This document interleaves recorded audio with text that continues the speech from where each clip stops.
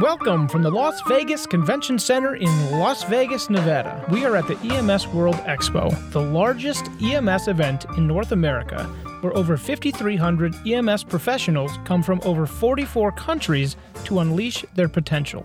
This is EMS World Presents Stories from the Expo, an archive of the 2017 EMS World Expo. My experience at EMS World Expo this year, this is the first time I've ever been.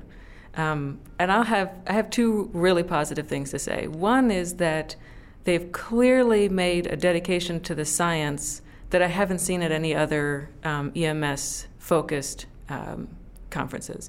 And this year in particular, with the International Scientific Symposium, it's been a real focus, I think, in a way that it's never been before. And I think that's very laudable, to try and do things in an evidence-based way. And the other is that it's nice to meet other nerds who do research, and other people who are interested in the science and interested in the numbers behind what we do. And I've talked to a lot of really interesting people over the last couple of days, and that's been worth it in itself.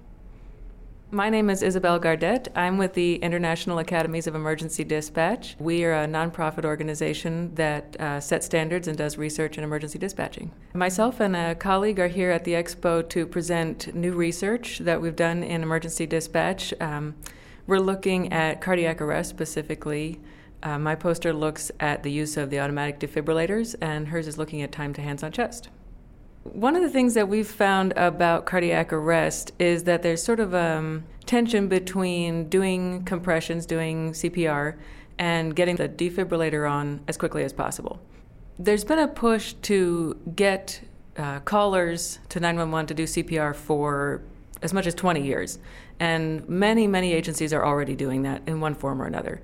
And most callers are willing to do CPR, especially if you don't ask them. But if you say, I'm going to tell you how to do CPR, place your hands on their chest, and you just start going straight into the instructions, most people will just follow the instructions that they're given. And what we found was that when you have a single person on scene, a caller who's there with the patient who's in cardiac arrest, sending them to get the defibrillator, even though the defibrillator might be the best treatment for them, isn't always the best idea, because it takes them, we found, several minutes in many cases. They'll go and try and find the defibrillator and come back and they can't find it, and they'll have to send them again.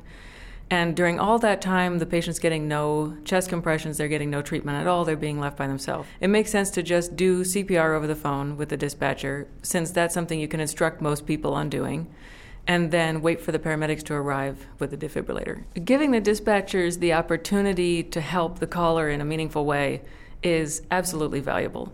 And we hear from a lot of dispatchers that the worst part about their job, the best part is helping people, and the worst part is that they never hear what happened to the patient. They help someone for 4 or 5 minutes, maybe, but then the paramedics arrive, take the patient away somewhere, and the dispatcher often never hears what happened.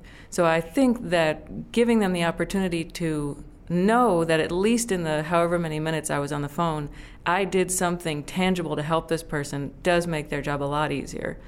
And that's one of the reasons we do this research, because we want to give it back to the dispatchers and say, look, it's proven now that doing CPR over the phone during these 4 or 5 minutes improves outcomes. Well, actually, one of our biggest goals is to help integrate dispatch as a part of the chain of care. We hear a lot that you've got your first responders, you've got your paramedics, advanced level responders, you've got the hospital. All these people are in the chain of care, and a lot of times dispatch is just left out of that. And I think one of the things that we really like to do is make sure that dispatch is included in the perception of that chain of care. And the best way that we can do that is to make sure that the paramedics on the other end know that the information that's coming to them is accurate. And so we study every part of our dispatch protocol to make sure that we're identifying the problem correctly. So if we say that this is a patient who has clear evidence of a stroke, it's very likely to be a stroke. And we've proved that through our research also. So that's probably our biggest goal, is to make sure that the information that's coming out is accurate, and therefore that the dispatchers can really feel proud of the work that they do, because they know that they're doing it correctly.